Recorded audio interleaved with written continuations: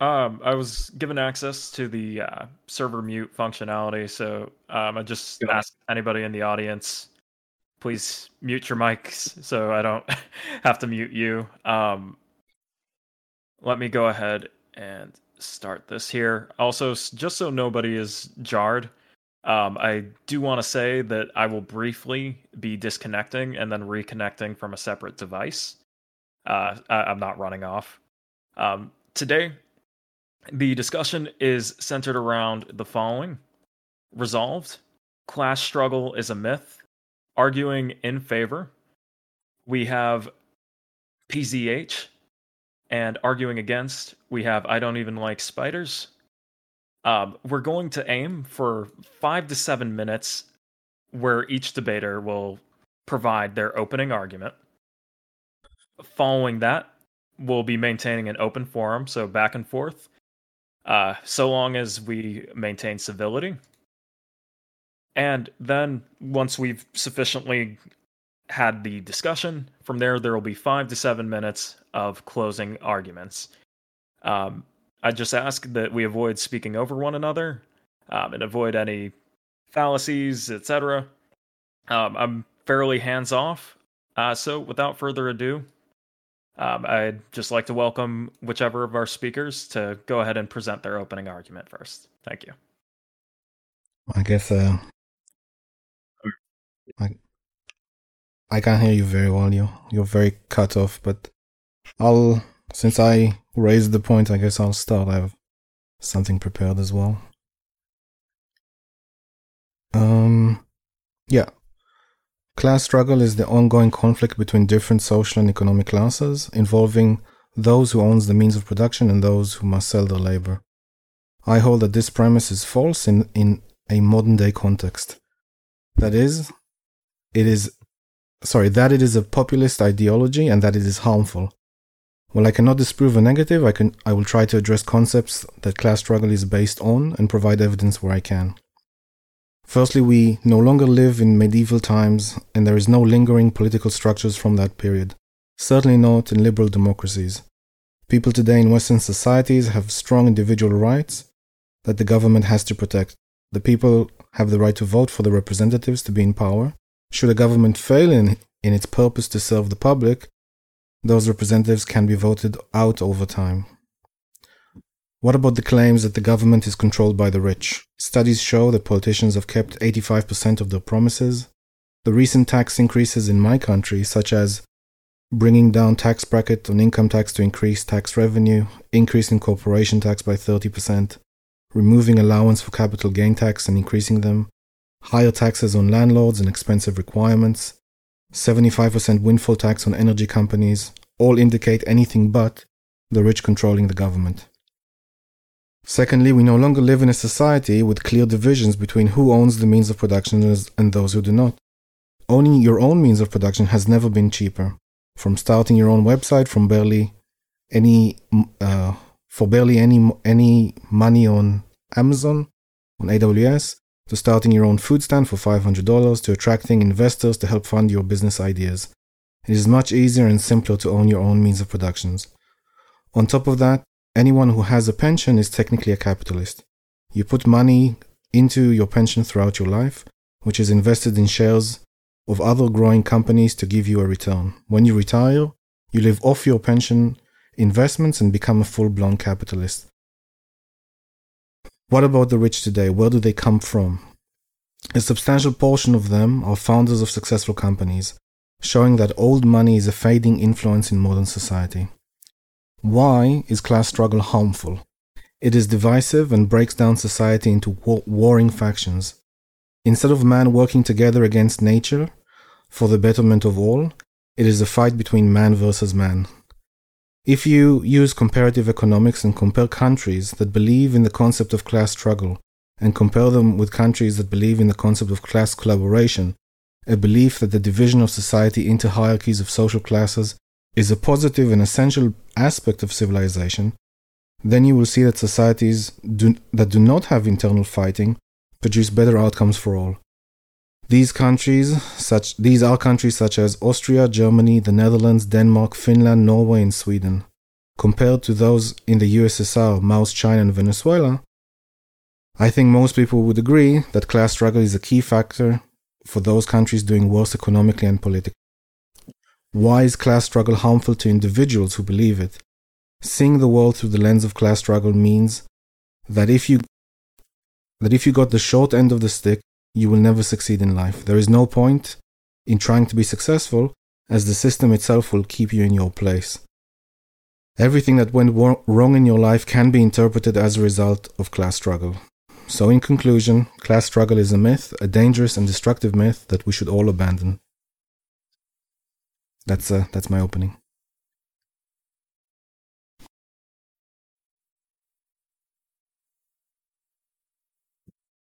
All right. Anyone? Hello?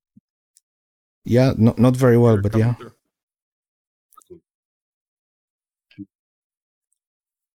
Give it a go.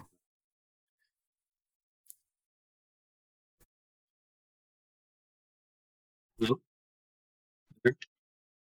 Sure. Let's start with the fundamental. Well, let me start one thing first and foremost. I'm not a dialectician. I am not trying to view the development of history through some sort of contradictions or material contradictions and so on. I'm strictly looking at this at the point of the individual in relation to the state. Let us start with the fundamental ontology of the subject. Human action is by function a product of rational agency. We can call this concept praxeology. At the point of the subject, there exist certain value determinations. These determinations are irreducible and unknowable objectively. In other words, it is impossible for an external entity, like a communist party, to decide what the values are of an individual subject. We can hold one fundamental axiom in this case. Action is a pursuit towards the mitigation of felt unease.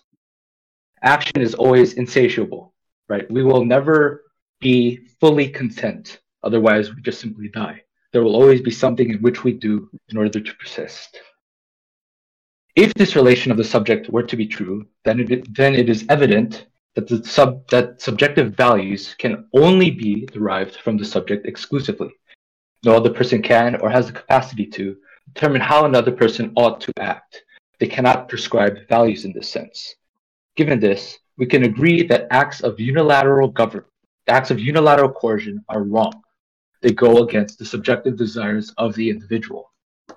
One potent example is that of taxation, an act utilizing coercion in direct subversion/inhibition of the subject. The subject, to clarify, whose ontology has been described earlier, is in relation to the state as a subordinate.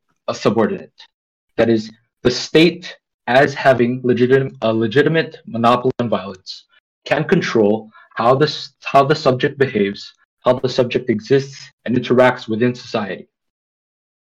Furthermore, there are myriad of examples in regards to class struggle. Taxation, where it coerces the subject, but more so regulations, right? Regulations attempt to distort the free market, whereby the subject is not allowed to consume as they please, but is rather up to the state in which determines what their consumption habits are. This is a fundamental and flagrant violation of liberty. I rest.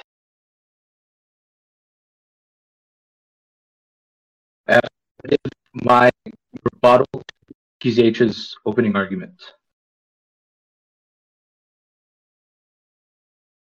Frank? Here, to carry on to the open forum segment of our debate. As Idontevenlikespiders spoke last, PZH, you have the floor. Once again, we are going to maintain this so long as civility lasts. Okay, so I'm a bit confused. You said that the state violates the liberties of the individual. I didn't hear anything about the class struggle, though. That is fundamentally a violation. The violation of a subject's liberty is class struggle. The state has a distinct organization, right? That certain actions must be taken in order for it to sustain itself.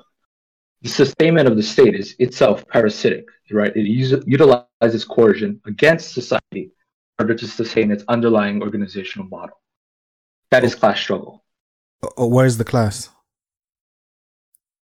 The class is the political estate against that of society, the non-political versus the political. Right. So so two things that you have yet to contend with. When we discuss about class struggle, I'm talking about the dictionary definition of class struggle. So obviously I'm not sure. Do you agree that the dictionary definition of class struggle? I'm not a dialectician. Oh, okay. So do you agree? Struggle between class and contradiction of values. Yeah. Sorry. So do you agree that the Marxist definition of class struggle is a myth? Yes. Right. Okay. Well, that should make things easier. Okay, so we agree with the premise.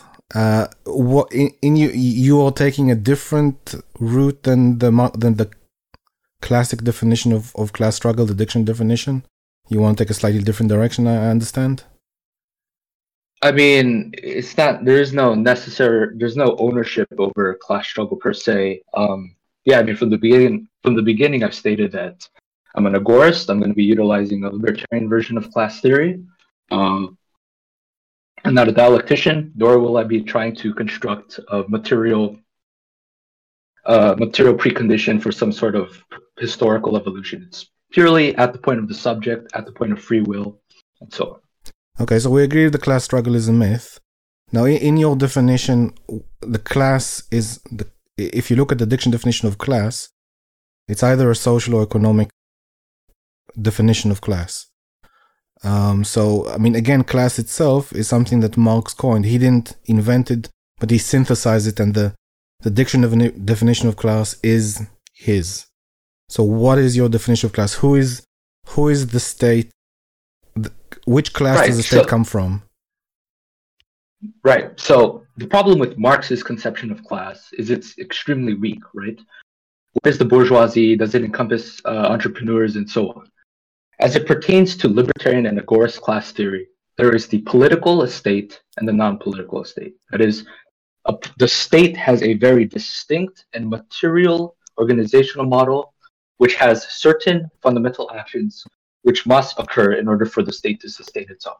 This is in contrast, right, as the political state, to people who aren't a part of the given political apparatus, whereby their fundamental input is not required in its core ontology. What's required for the state to sustain itself? Okay, I understand that you don't like the state, but the state itself isn't a class. The state itself is a class. How's that? Go ahead. Explain to me how it is a class. It is a class of actors with a distinct organizational model who coordinate around a certain principle of self-sustainment. Okay, so if I were to, I'm going to say working for the state is essentially a job. So if I go apply for a job, as, I don't know, a policeman or bureaucrat or something, then I am part of the state.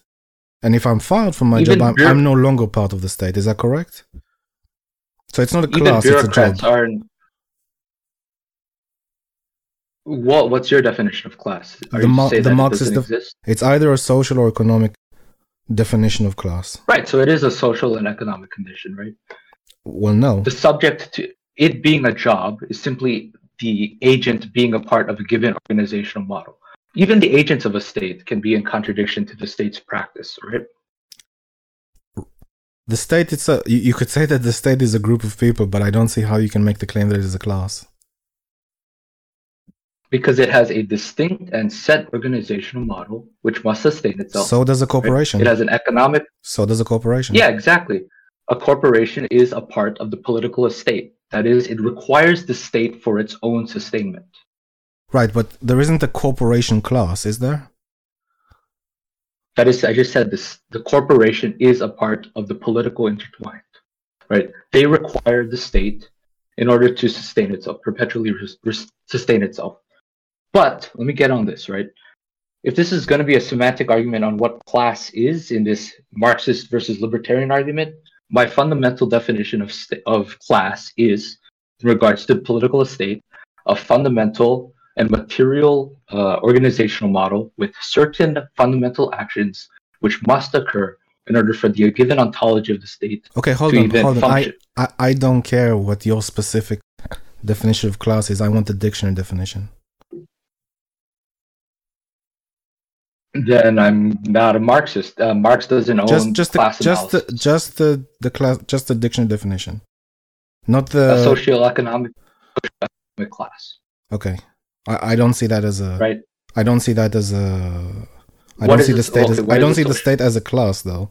People who work in the state as a class. Like, for example, you can say politicians come from all walks of life, bureaucrats come from all walks of life, policemen come from all walks of life. Like, in terms of class, they can be upper, lower, middle class. They can have a lot of money, not a lot of money. Politicians as well. So I don't see the people who are employed in the state or representatives, democratic representatives, are a class in this definition of class. So it's nice that you have this different definition, but I'm not sure where it's leading. Okay, let me try to explain why a ontological sort of concrete and material expression of a class is better than abstract socioeconomic lower, middle, and upper class. Right? These standards in which you delineate different classes are very weak. Right? You can't. What is a middle class? What is required for the middle class to exist? There's no consensus. I can't even fucking pronounce the word. But there's no underlying general agreement as to what lower, middle, and upper class is. Right? But I won't agree necessarily with that, because you do have if you go with economic class, then it's people who make this much money a year in different classes. If you have a social class, then it's people who were born with a silver spoon in their mouth versus people who were born in a particular zip code, and you can tell that they come from that particular zip code by the way they behave and by the way they pronounce the English. I don't know. I'm just leading to a particular point. So either of these are the definitions that we today associate with class. Right, then that's a contradictory definition of what Marx would view class, right? Marx would saying that Marx would be around the economic at the very least. Right, but to say that and so is the political estate. It is fundamentally an economic class, right? No. To say that, yes, it requires the state leeches economics in order to sustain itself via taxation. It has an economic extension by which. Okay, so I don't see how you can say that the state is a class. So let's say you say there is a ruling class, and the ruling class is who controls the state and who pulls the levers of power. Okay, and then we'll say people in this class are of a certain socioeconomic position or I don't know, range. But I've just made the case that that's not true in a regular state, because you have different people who work in the state, come from different economic backgrounds, different sociological backgrounds. So that doesn't seem to be the case. So, but if you say the state itself is a class, and if I work today in the state, I'm part of the class. If I get fired the next day, I'm no longer part of that. That doesn't mean anything. It's just a job necessarily, or you're part of a group of people who run the state. It's not a class. Being a part of a group of people makes you a part of a class. For example, not necessarily. Right? A classroom. You are, for example, a class of 2026, class of 2025, class of 2024. Class of that's not the definition of class at all. It's not. Right, when I say class struggle, I don't mean class of 95 versus class of 96. Exactly. Class is simply classification. Right? There is no underlying binding substance in which we must sort of take this dictionary definition as absolute truth as to what class is. Well, then what are we arguing That's over? Why these signifiers for what class is, lower, middle, and upper class. Oh, how you eat your food, if you cut a banana instead of eating it normally like an average person. That is not a standard in which we can delineate different forms of class. We must look at it ontologically, right? What are a given class that requires fundamental things in order for it to exist in the first place. The state, ontologically, has a distinct organizational model, which makes its demarcation very, very foundational, and it allows it to be in relation to the non-political state. It allows you, right, to analyze this class and what its impositions are onto the non-political or the commons, however you want to phrase it. Look, I'm a bit disappointed because you came here to. I had a particular debate topic about class struggle. Now you agree that class struggle is a myth, and you're saying that class, as defined by the dictionary, which is pretty much defined by Marx, is also not good. So you want just the definition of class is anything, and that definition in this case is the state versus everyone else. That we're not talking about the same thing, so I'm not sure where we can go on from here. But essentially, you've agreed with the premise, so that was. Well, I mean, look, PCH, if you want to go where exactly where I want to, I'll tell you what I want to do. I want you to say, yeah, either Marx was right to some degree, either was yes, we do have some sort of class struggle. And here is why, like, look, we have these people who have to strike to get what they want from, and this is evidence of class struggle. Or you say, well, look, I've got a fresh take on class struggle, but it's still within some sort of intelligible framework, and this is what I'm presenting. You've abandoned all the premises for this debate completely. There is nothing. It doesn't resemble anything from class struggle in the common sense of the word. PCH, if we go to the original message, I linked 2 articles: Libertarian Class Analysis. I don't care what you look. You're not gonna look. I specifically spoke about class struggle from the beginning. I haven't changed it. You wanted to talk about something, and I said if you have a fresh take on it, you're perfectly welcome to do that. You'll just have to justify it. You haven't done so. How have I not? I've described the you've destroyed the definition of class struggle, and you've destroyed the definition of class. So what do you want me to do about it? How have I destroyed the definition of class struggle? The classic definition of class struggle, as if you open the dictionary, as if you open Wikipedia, the first thing that comes up is what I've described, not what you're describing. So you're saying, well, look, you could say Marx was a little bit wrong, but I have a fresh take on it, and here's something a little bit, interesting. I'll entertain that if you justify it, but you've completely gone away in a very different directions, and you've eliminated class in a social and economic sense. You're just saying a group of people is a class. Okay, so is, I don't know, Boy Scouts and Girl Scouts are a class, a corporation is a class, all journalists are a class, everything's a class. It means nothing. So I don't know what to go from here. Let me pause you real quick. Frank, look at the chat. Real Voluntarism wants to add some comments, and I would also like to add some comments. So let me know when we can speak. Certainly. Just a moment. Let me just say first and foremost, right? I described the ontology of a class political state. I've described its impositions, class struggle between the non-political state and the political state. If we looked originally where the debate was invoked, I asked you clearly, right, to try to refute libertarian class analysis. Clearly, you went the fact that you went in a different tangent on your own. I even said this a couple of hours ago. I said, look, if you have a fresh take on class struggle, you're welcome to present it. I read a little bit about Hoppe, but like essentially, if you're saying because the state uses basically Hoppe is saying there's a ruling class, and he used the class very liberally. It's not the actual definition of class, and in addition, if you want to take Hoppe like more literally, then the state and all criminal organizations where the state has the monopoly on force on all other criminal organizations, all those together are the ruling class. Even though the state obviously is the monopoly, but everything else is all the ruling class. Anyone who uses coercion, all criminal organizations and the state are the ruling class. So you can make the case for that if you'd like. I read a little bit about Hoppe, but this is you've redefined class to mean nothing. You've redefined class struggle to mean nothing. Oh, sorry, it means something to you, but not like the standard thing. So I don't know where to go. Okay. There's obviously a logical fallacy called the appeal to dictionary definitions. Oh my god. And I mean, it's quite bad faith, right? If we look at the original reason why we're even having this discussion, right, is I clearly asked you, right, try to refute libertarian class analysis in the article I sent, and more specifically, I'm going to go down on the Gorst route, right? And no, class is necessarily can mean anything. Class can mean anything, right?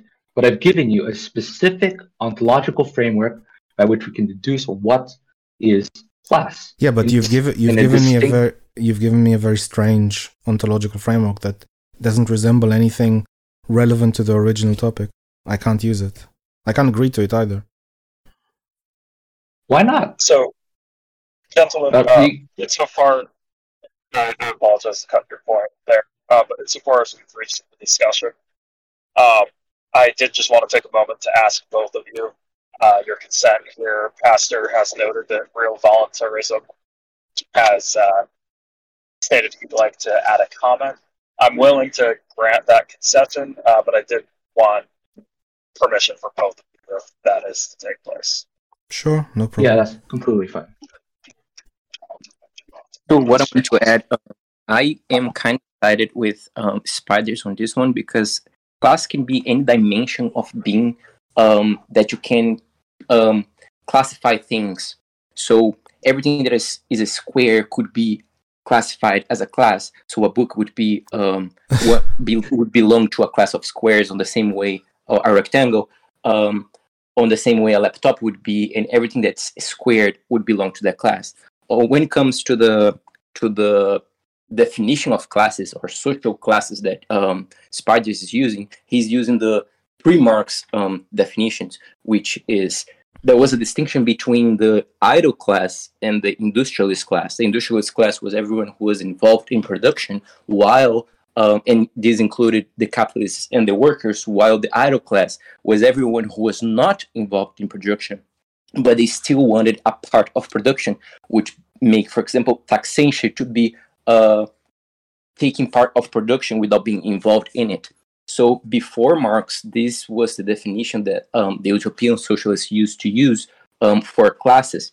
That's the definition Spider seems to be going for, while Zombie seems to be going for the post-Marx definition, which puts the capitalists against the worker and ignores the state as if the state was not a separate class.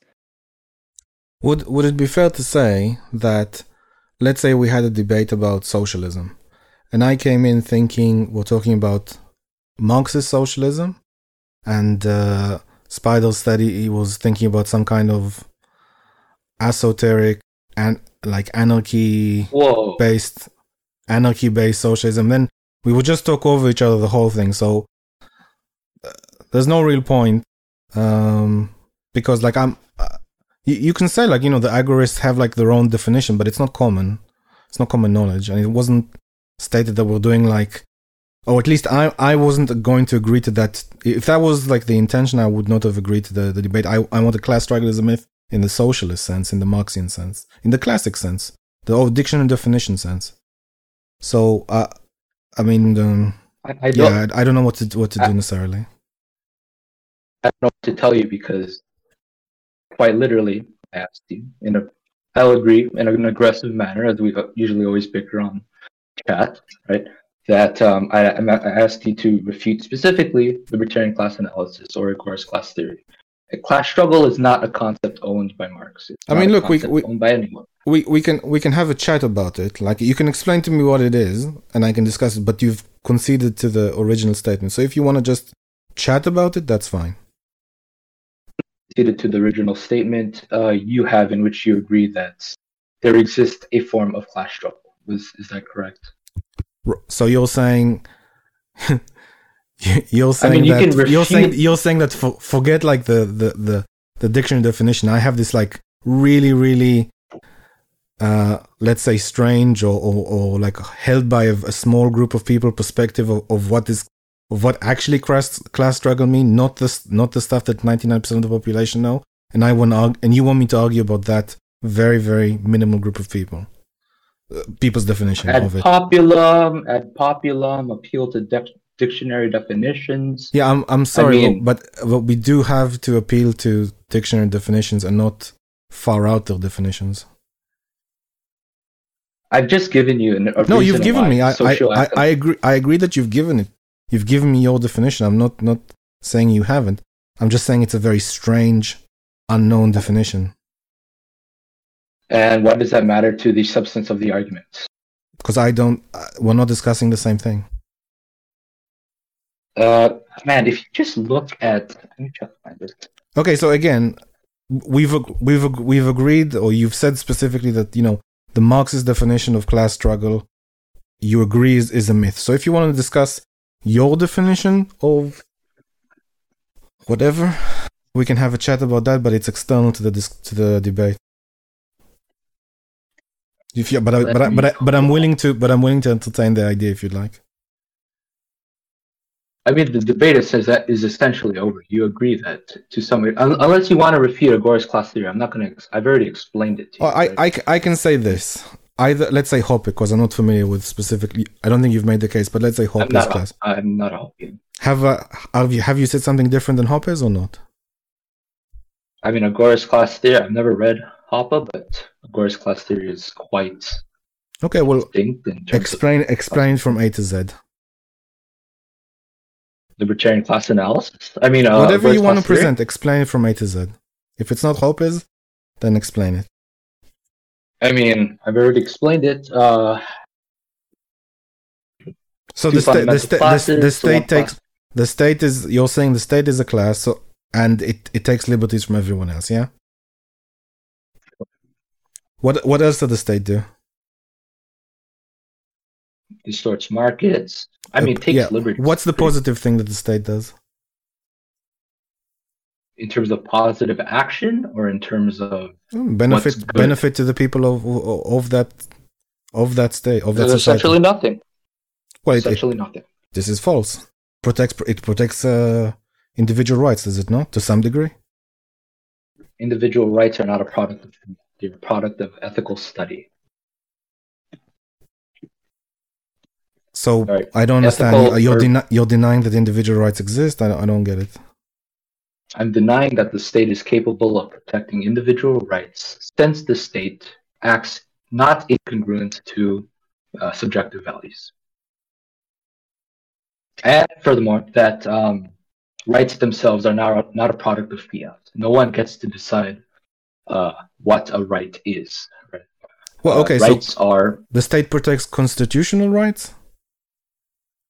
Again, the Constitution is a product of fiat. I'm not an expert on the Constitution, but those aren't rights as emergent from ethical study. No, they are rights as emergent from rational ethical studies. That's the point. So how so?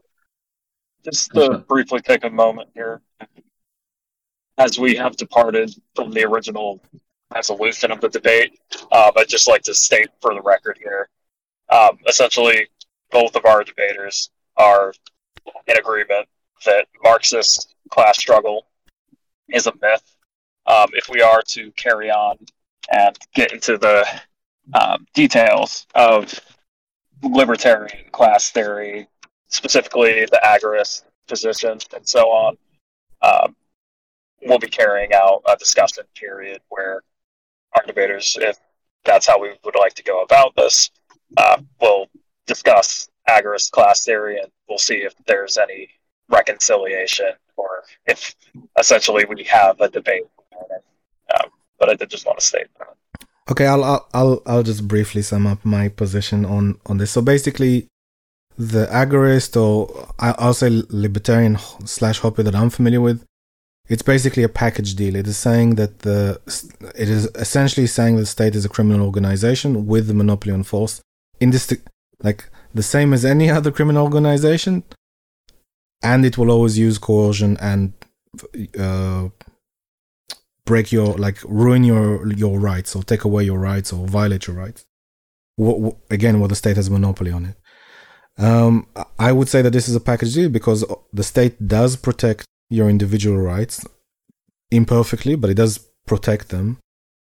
And you can't say that the state is a criminal organization because of this element. It does provide a service to its citizens. It does protect them, their property, their individual rights, their based on the law, based on the constitution, which is based on rational ethical studies on how humans should interact with one another. What is the just way of interacting with other humans? The legal system in and of itself, which the state follows, is a huge intellectual achievement. How that has evolved over thousands of years and helps us live in a more civilized and less violent society.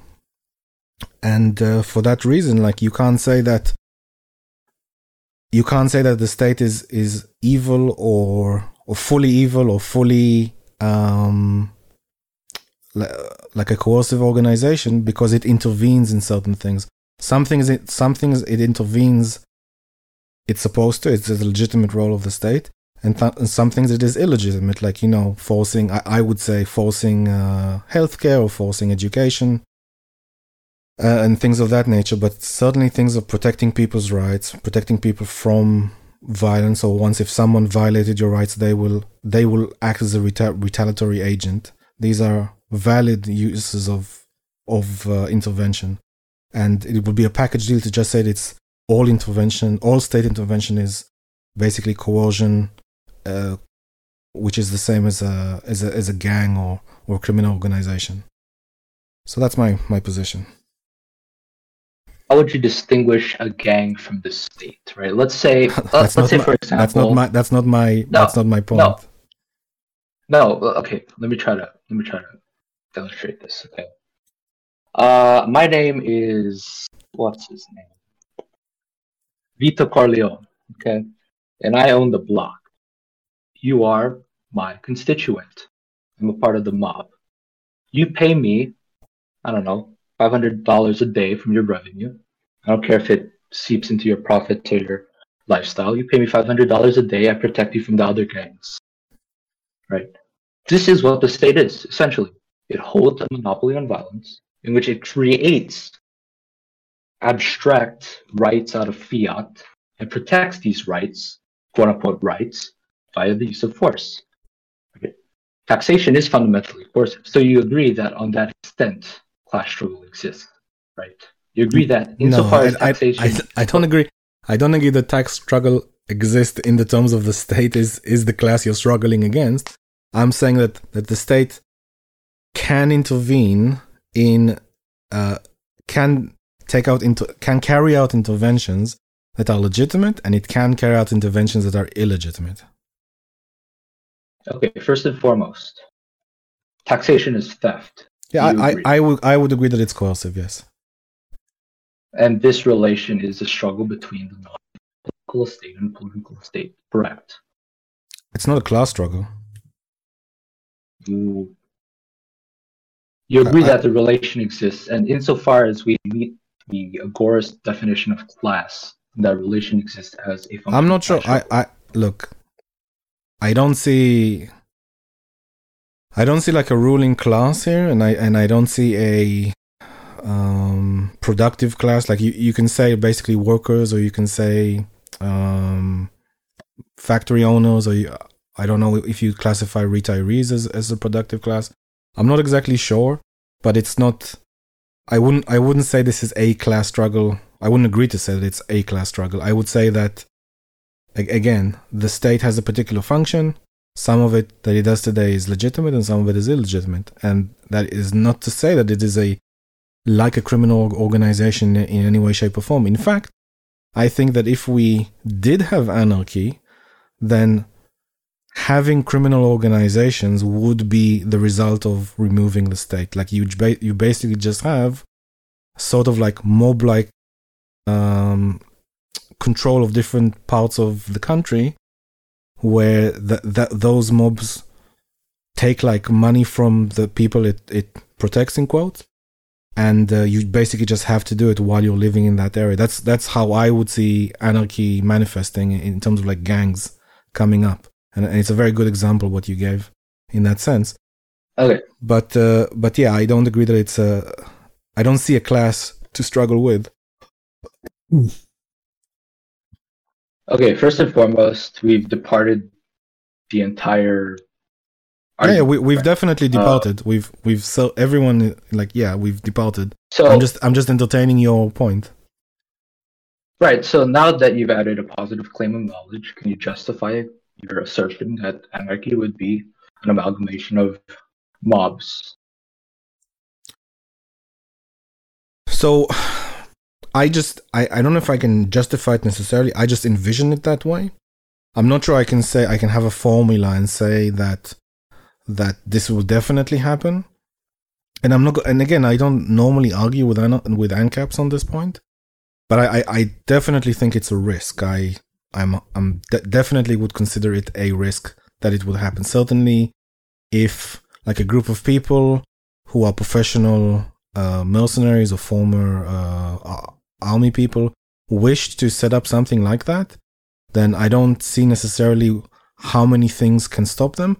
And to add to it, if that mob, for example, protects the people in that particular area in a satisfactory way, because mobs, even like in Italy or like around the Prohibition time in America, they did have law enforcement features in them. And if the people in that area are happy with it, they could continue indefinitely being the group of people that takes care of that particular section of the country. So again, I can't justify it 100%, but I just envision it that way. Okay. Do you agree that values are subjective? Well, I would not necessarily agree. So I'm sure you know I won't agree with that necessarily. I would say that you have a division between subjective and objective, right? Elaborate. Yeah, so I don't have a division between subjective and objective. I have division between subjective, objective, and intrinsic. So I would say that values could be objective, but not. You won't understand what I mean by that. I mean, what do you mean?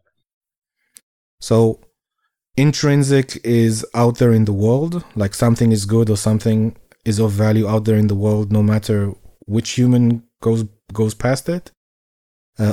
Subjective is I give something of value like on the spur of a moment without basically intuitively or unreflectively I assign a value to something. And objective is I rationally think, I look at the world, I see something and I rationally think if this is good for me, and that would be, in my philosophy, be considered objective.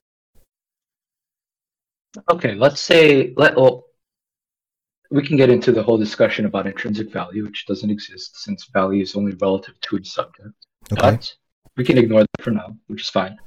But on the case of objective values, right, that all occurs at the point of the subject. I mean, you have to sort of contextualize and create a narrative of your own life in order to do these, as Rand would say, objective values towards the pursuit of so on and so forth, against self-sacrifice, whatever. But fundamentally, these values occur at the individual, right? There is no other person which imposes how someone ought to act. I would say how that someone ought to value something. I would say that there are some values that depend on certainly like it's from the individual's point of view. I would add though that there are values that are cross-humans, like water and food would be cross-humans. Why? Because you need water and food to live. What if I don't want to live? That is fine, but technically all animals are a biological teleology to them. They have a goal and they need to obtain typically water and food on a daily basis. And that is a sort of teleology, and in addition to us as separate from animals, we have the power of conceptualization, so we can choose values. We can choose ourselves our own values. So, for example, I can say I really value winning a marathon, even though it has, or like I want to value reading a book a week for the next year, and I'll feel like very happy if I accomplish this value that I set for myself. Because humans are capable of doing something like that above animals.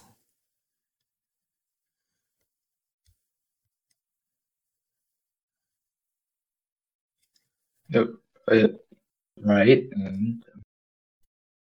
Well, I hope I answered your question. I mean, I don't necessarily okay. Regardless, the reason why I'm invoking value is in regards to individual analysis, right? There is no such thing as a group of people which are in total alignment, right? It's impossible to have really a shared group of people in perpetual alignment with each other, which totally agree on. Sure. They're subjective in that sense. Okay. So on the point of taxation, the universalizing quality or totalizing quality of the state is coercive, right? Hold on. You need to go a step back here. So why? Okay, why don't you tell me? Why don't you answer this? Why would it be of a group of people who have different values? Let's say 20 people or 200 people. Why would it be of value in their own interest to have a state? I don't know. It's up to them. It's up to individuals, right? Right, but let's think about it rationally. Like, even if you say a rights protection agency, why would it be of value to them to have that? Their subjective valuations. No. There's a rational reason for it. It's not subjective. What would it be? What is it? You tell me. Well, I'm asking you. I have an answer. I'm asking you what you think it is. I don't know the answer. If you're claiming that there's a intrinsic reason why people will need. I'm not saying there's an intrinsic reason, but it would be of interest to each person in that group to have a state that protects their individual rights, so that other people will not violate their freedom. Or if they do violate the freedom, the state will act as an agent to retaliate force against those people who violated your rights. It is in their best interest to have these sort of like mini peace agreements between every other person in society, so that you can continue your life like without anyone interrupting it. And therefore it is in the interest of every person in that group to have that sort of framework, to have a legal system, to have a state that protects them from someone violating their rights. That would be a benefit for every person there. If they sit and think rationally, every single person will benefit from that system. Not particularly. I mean, if you don't agree with what individual... Right. If you don't agree as to what... So it would still be of value to everyone there. So if we have like a minimal agreement, a very, very minimal agreement that every person agrees this is what we need, then you would agree that everyone benefits from this sort of society. Because people benefit from society. Otherwise, it wouldn't exist. There's some benefit to it, to each person in it. If there is no benefit to society, then society wouldn't exist. Yeah, I mean... Okay, what's benefit? Of value. To the individuals in it. Okay, let me first start with the notion that, okay, what is your concept of individual rights? Is it the non-aggression principle? Not exactly, no. Then what is it? It's similar. Let's just say yes for argument's sake. Okay, so the non-aggression principle is emergent from ethical study. It doesn't need fiat in order for it to exist. It's simply a method to demarcate what is anarchy and what isn't anarchy. Right. So I don't think that through the non-aggression principle you can, per every incident of rights violation that you think your rights have been violated, or you don't think that you violate someone else's but they do, I don't think that it's a good idea to throw away thousands of years of legal intellectual achievement and reshape all of that by, well, I have some kind of a priori notion that something has been violated, and I want to go to a court, because you can't really function in society that way, in my opinion. And throwing away that very, very valuable legal system would be a mistake and would lead to anarchy and chaos. I mean, I can't really play with this because you're having assertions such as anarchy would be chaos, a legal system over some other form of arbitration is better, without really providing a foundational. Okay, so let's provide a foundation. So let's just take the legal system, yeah. The first legal system that we found was 1750 BC with the Code of Hammurabi, like basically a stone tablet, a large stone tablet that says some kind of some kind of laws to govern a country. We've had thousands and thousands of years of people thinking hard what would be the best way for society to function peacefully and in a civil way, basically civilization. And we've added to it over those thousands of years, and now we're here at this point in time. And the non-aggression principle is basically saying throw all those away. We don't need them, even though like these are like objectively positive laws. I mean, I won't say like that there aren't any laws that snuck in there that corrupt the system, but just think of all the intellectual effort that is done for thousands of years by millions of people. It's essentially, if you look at it, it's like law as in a science of how to live with other people. It's essentially science.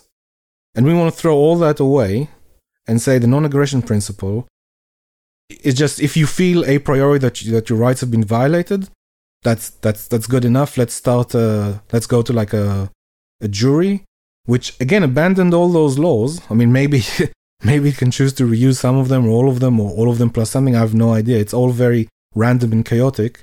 And we're saying society will function just fine. And we're essentially doing that because we really, really hate the state, and we're trying to figure out ways of how to do it outside the state. Now, if I had some like ANCAP from Aries server, they'll probably like, rake me over the coals and say, no, that's not way. I think even Nova can probably rake me over the coals by my lack of understanding of ANCAP, sorry.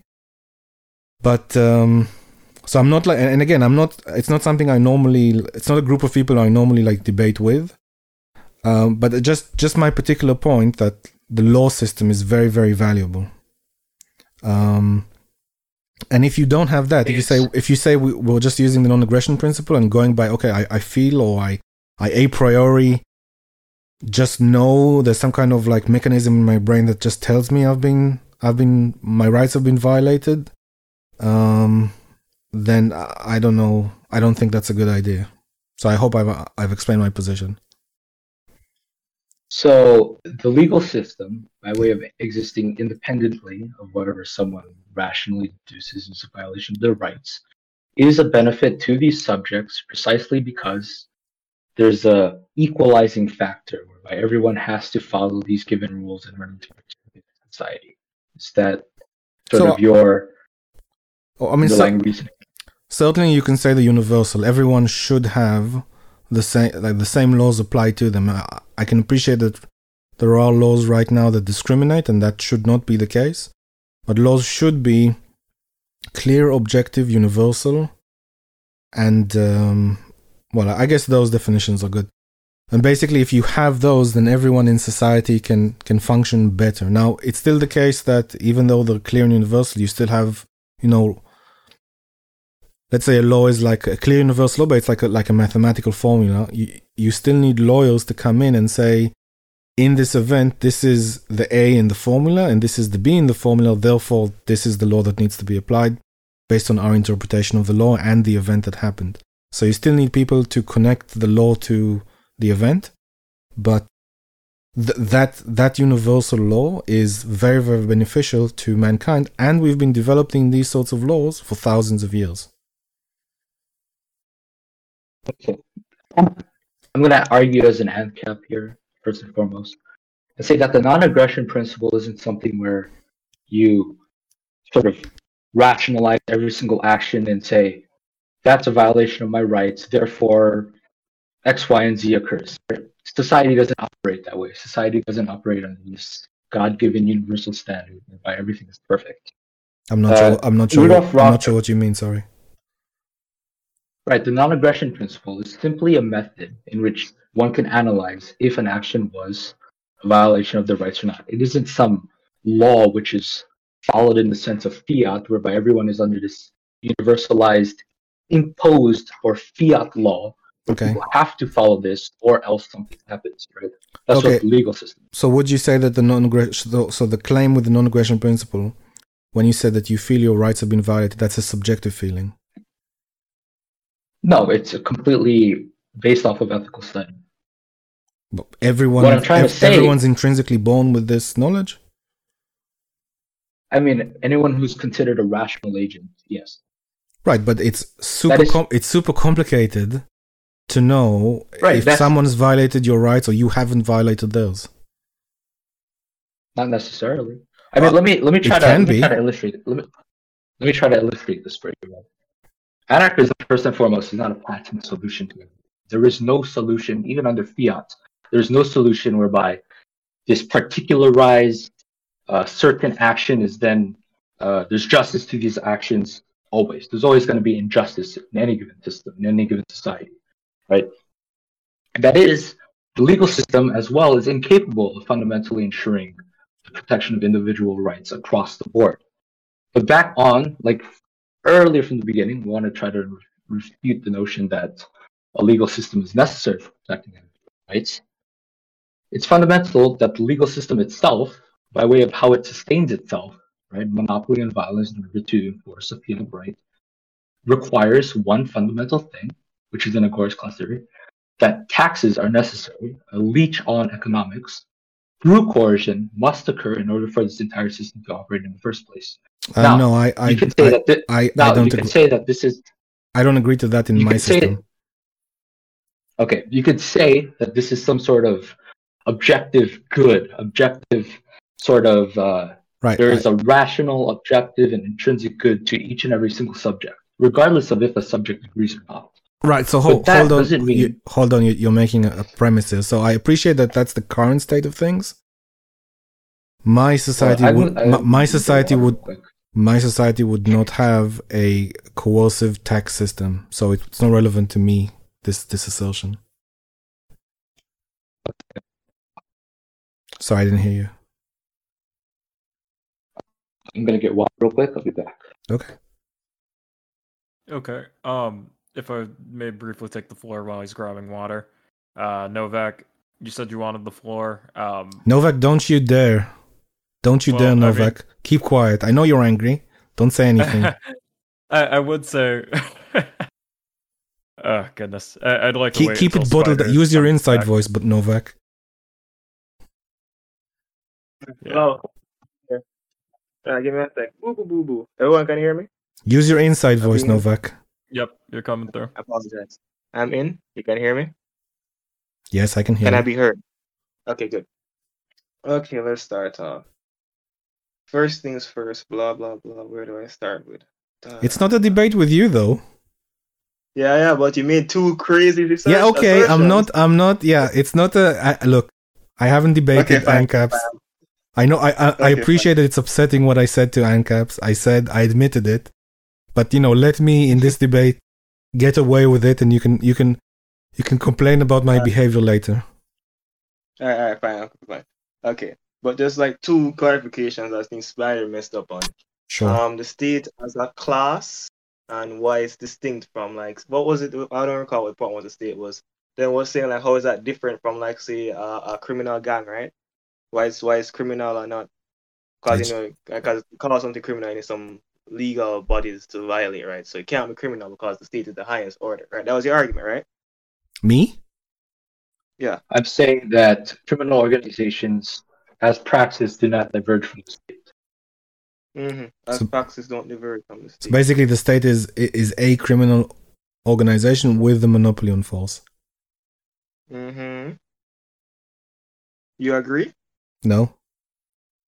Okay, you don't agree with that. No. All right. So now let's go over. You said you've read of Hoppe. What have you read about Hoppe? Hoppe? Well, I said that this assertion that the state is a criminal organization is a package deal fallacy, because the state because the state. So if you're saying the state intervenes in a negative way in people's life, I would say that the state also intervenes in a positive way in people's life, and you can't say that it just intervenes in a negative way, because it also does positive things like protect rights.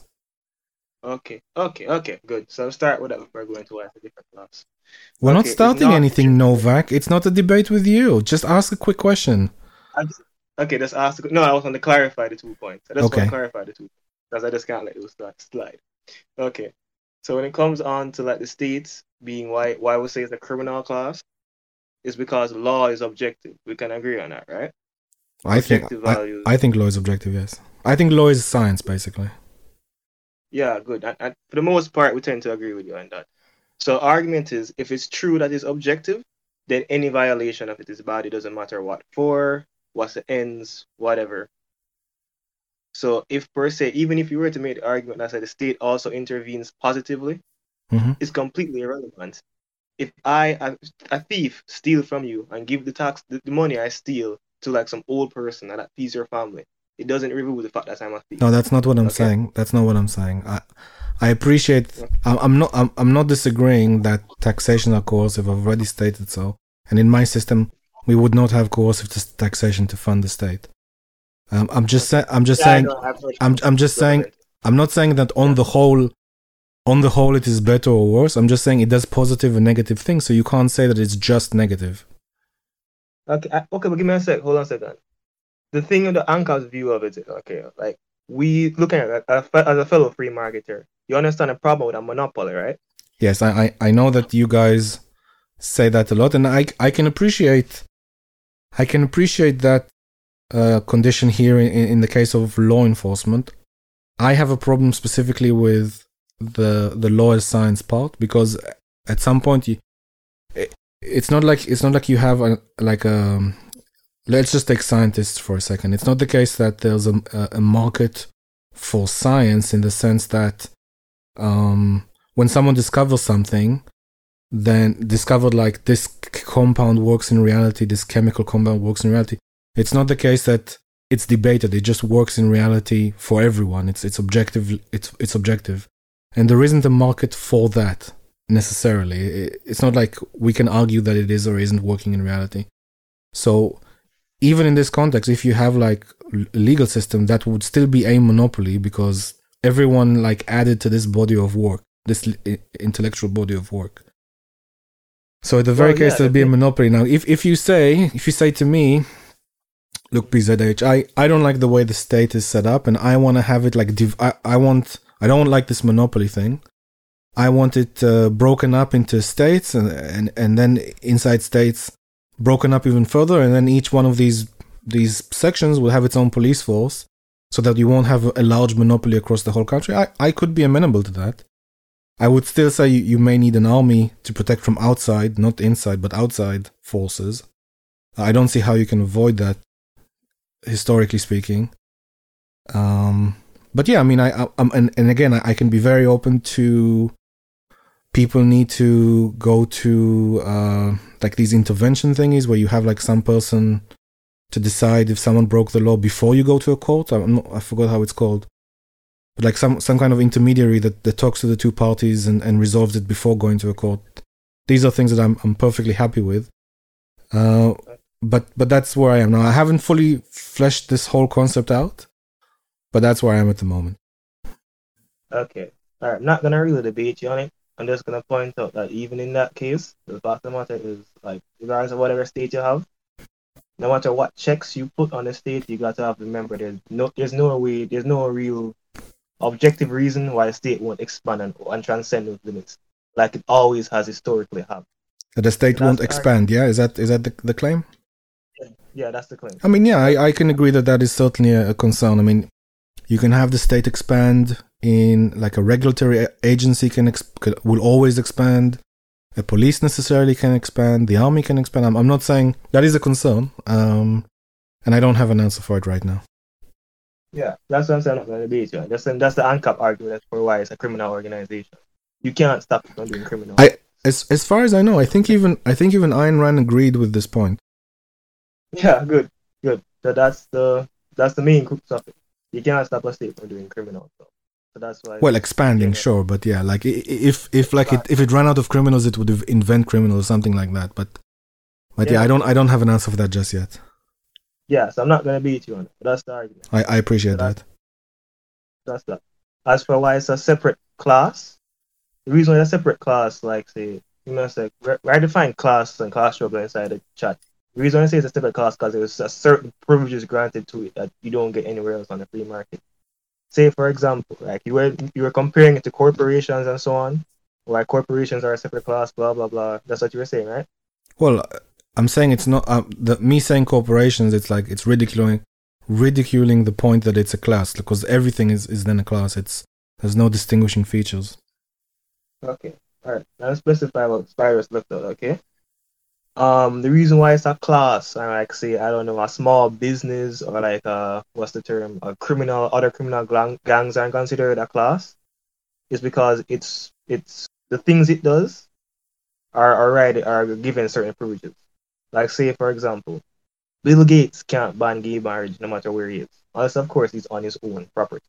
In which case he can say like, you're not supposed to kiss people inside my store or something. Sorry, I'm not following. Your mic is a bit low. I'm not following what you're saying. Where's my face? Can you hear me now? Yeah. All right, so give me a sec. So say, for example, Bill Gates can't say ban gay marriage, right? If he can at most censor it on his, on his lawn or something, and even it's debatable because you're not in a free market, that's still illegal. So you actually can't do that. But presuming in a free market, you have the ability to do that. Somebody else could just easily go like literally right next to him. I don't have a problem with it. You guys can go ahead and do it on my house. Same thing, by the way, overall, them on their property, like Bill Gates can't transcend where he is. A state, however, can, because technically, regardless of your consent or not, it owns you. It owns your property. It owns otherwise. So therefore, there's a class given. It was an a priori statement that, what was his name, Hans Hermann Hoppe actually made inside of the book Democracy, the God That Failed. The imposition of any tax automatically creates two different classes, the taxer and the taxee, because the very imposition of a tax means that there's a person who has more authority over your things than you. That's what it means to tax. That's why we can't tax churches. Follow? Okay, this is not valid to my system then. Okay. I can appreciate that it's the way it is now, but it's not valid to my system. And certainly I could make the claim that when America started out, private property had like a very high status. Yeah. Like even the president couldn't tell someone, I think. Yeah, there's a book on it. There was some aspects of Ancapistan inside the early U.S. place, but I mean, it wasn't really Ancapistan because I mean, the U.S. Constitution explicitly gave the federal government certain rights. Well, I mean, if you didn't have the 16th Constitution Amendment, and I mean, again, the Constitution is not perfect, but the Constitution was written by people that at the time were fleeing from oppressive governments in Europe, and they did have a relatively good document, and the idea in that document is to give rights that protect the citizens from the government, that the government cannot violate these rights from of the citizens. Obviously, over time, there's been an encroachment, and these things have gone worse, but the theory is still there, and you can point to examples in history where the people had more authority over the property against the government. Yeah, but that's the whole ANCAP argument, which is even if per se you perfect constitution, you can't stop it from expanding. And irrespective, the fact of the matter is there's no way to bind someone to a contract without their consent, and that's what the constitution is. Sorry, say again? What was the last one?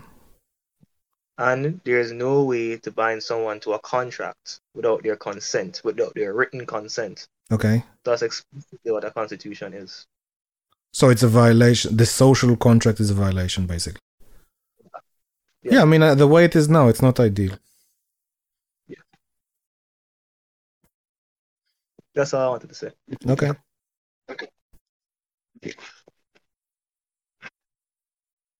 Where are we, Frank? What are we doing? I mean, honestly, you caught me right when I would have jumped in. So to, I'm sorry. Go ahead. Maybe go ahead. Sorry. Okay. Yeah. I mean, so to this end, it seems like really our trouble would have been initially the resolved being unclear, and I take partial responsibility for that. That being said, insofar as we have reached, I'll be candid. At this point, we're effectively at a general discussion. Insofar as the debate is concerned, I don't believe that there's anywhere else for us to go. This is more discussion on a platform as it stands. Yeah, I agree. I'll close my arguments. Yeah, go ahead. I'm trying to summarize this entire thing. And then I'm going to written down. So, yeah. But overall, this debate was a semantic argument on the dictionary definition of class. It, frankly, from the beginning, I looked at two articles: Libertarian Class Analysis and Port's Class Theory. And in my vulgar, very aggressive tone, I said, quote, refute libertarian class analysis or shut up, please. So, given that I've introduced or presented the agorist side on what class struggle constitutes, the relation of the political class and the non-political class, and how the state has a fundamental ontology and organizational model, which certain actions must occur in order for it to sustain itself, actions which violate principles of liberty on the non-political state. I think we can agree on that particular notion of class, that particular definition of class, even though it's not necessarily a deviant from the dictionary definition, that class struggle exists between the two. And that, I never tried to argue for historical materialism. I never tried to argue for class struggle in the Marxist sense, and so on. Yeah, I guess that's just my closing statement. Yeah. Okay, I'll have my closing statement. So, first of all the socialists can suck it. We all agree that the class struggle is wrong. Marx was wrong. You should not see society as a class struggle between those who owns the mean of production and those who do not. This is a archaic and wrong concept that everyone here agrees on. And you should live your life to the best of your abilities without being hindered by the threat that some group of rich people is preventing you from living your life. And going forward, you should look to remove anyone who's listening to this chat should question other people if they feel the class struggle is real. And from here on out, argue with them and debate with them that it's definitely not real, because we all agree that it isn't. With regards to specifically the side position that the state is evil and there's a struggle with it, I would say that it's not ideal the way the state is right now, and certainly it's far from ideal even in my situation. But the state still does positive things for the people in it. In democratic countries, there's some sort of influence over the state, although I'm not sure to what degree. A lot of people think there is a way of voting and making some changes. I'm not as optimistic as they are, but for argument's sake, let's just say the mechanism is still there. And I don't agree that it's like a one-to-one struggle where people in the state, people who live in that state are against the government of that state. You could say that there is an example in the world today where there is a struggle with the state, and that would be the Islamic Republic of Iran. And the people right now are trying to abolish that state, but not in Western society, or we haven't reached that particular point. But if there is a big struggle and the state is violating in a way that's unacceptable to the people, then we'll have mass protests like we've seen around the world today, both in Iran and other countries in the Middle East, and countries in France and things of that nature. So it's not the case that it's a ongoing struggle per se. If something comes up, then there'll be a struggle in that particular moment in time. But yeah, challenge class struggle, the classic version of it, whenever you hear it. And thank you everyone for coming to the debate. One final thing, I offer an invitation to anyone, especially if they would like to argue against, not today, since I kind of want to sleep since I haven't slept, but if anyone wants to argue against the socialist analysis in which the relation of capital and labor, the expropriation of labor, and so on, if anyone wants to challenge that premise as a form of class struggle, I'm more than willing to argue for it, as my analysis primarily looks at the relation of capital and labor. But yeah, overall we can agree on one thing, and it's good that we can agree on one thing at least. We're nasty to each other, but Marx's overall historical materialism, his grand narrative, his entire notion of historical development is completely false. You and I can both agree on that. And yeah, I guess that's just the discussion then.